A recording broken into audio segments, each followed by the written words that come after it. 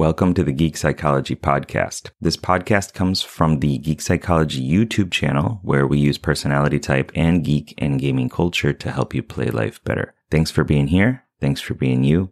And I hope you enjoy the show. Hey, what's up, team? It's Sherman here from Geek Psychology.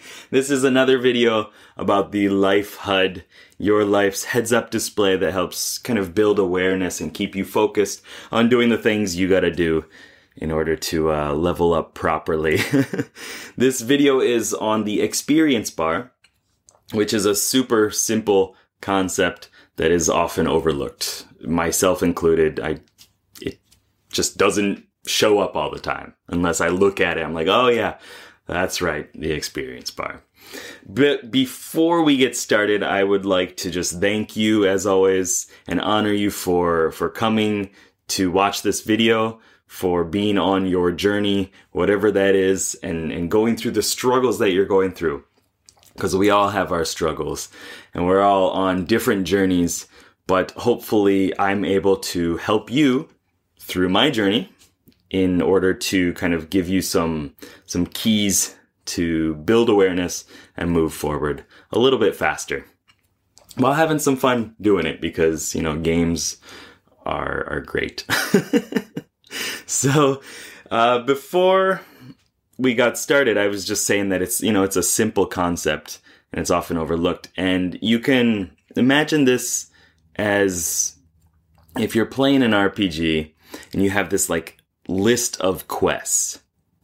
They all have different levels of difficulty and of experience that you're going to get. The higher difficulty quests are usually going to be more difficult, but they're going to give you the larger experiential reward.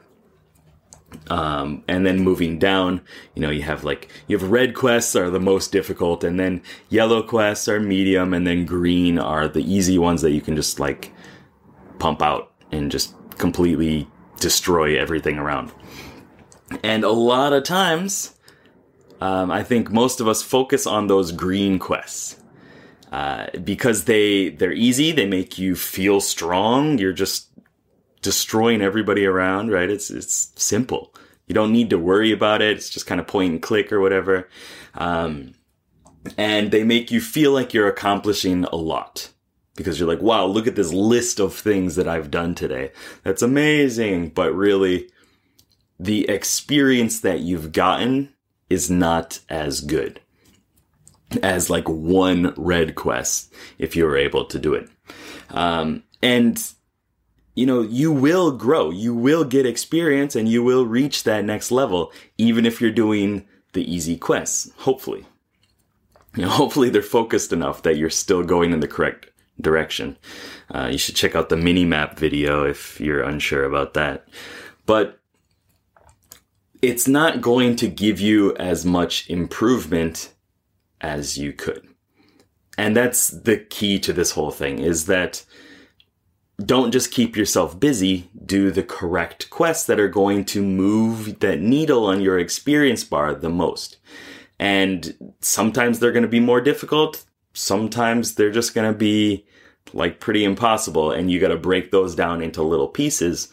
But as long as you're focused on the correct quests and how much experience is this actually going to give me by doing this task or whatever it is, then you're going to grow in a larger, chunkier way.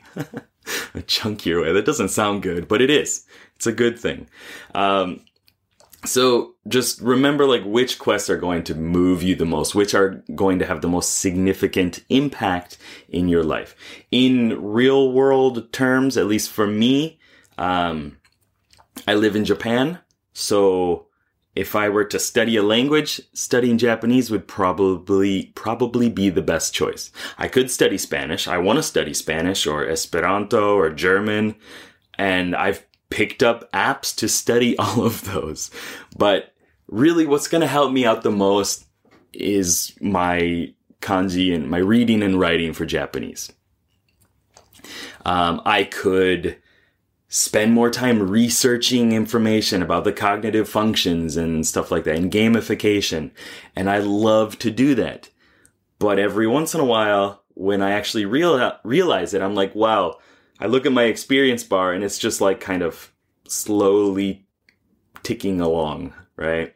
What would be most beneficial for me is to produce content, to actually get out of myself and find ways to help other people instead of taking all the information in and being like, okay, eventually I can find the correct little nugget of information that's going to help me help the rest of the world and save the world in one massive chunk, which is probably not going to happen. So it's a matter of focusing on the most important things that I can do now, that you can do now, to give you the most impact and bring you closer to leveling up towards your goal. And like I said, there are tons of different ways of looking at this, but that was a couple right there, at least from my life. And also, if you are stuck doing all these low-level green quests, try to find a way to pass those off to somebody else. Just stop doing them. Say no to those quests. You don't need to help everybody do everything all the time. There are key things that you could probably do that are going to help more people. It's like the Pareto principle, which is like 20% of the effort gives you 80% of the actual results.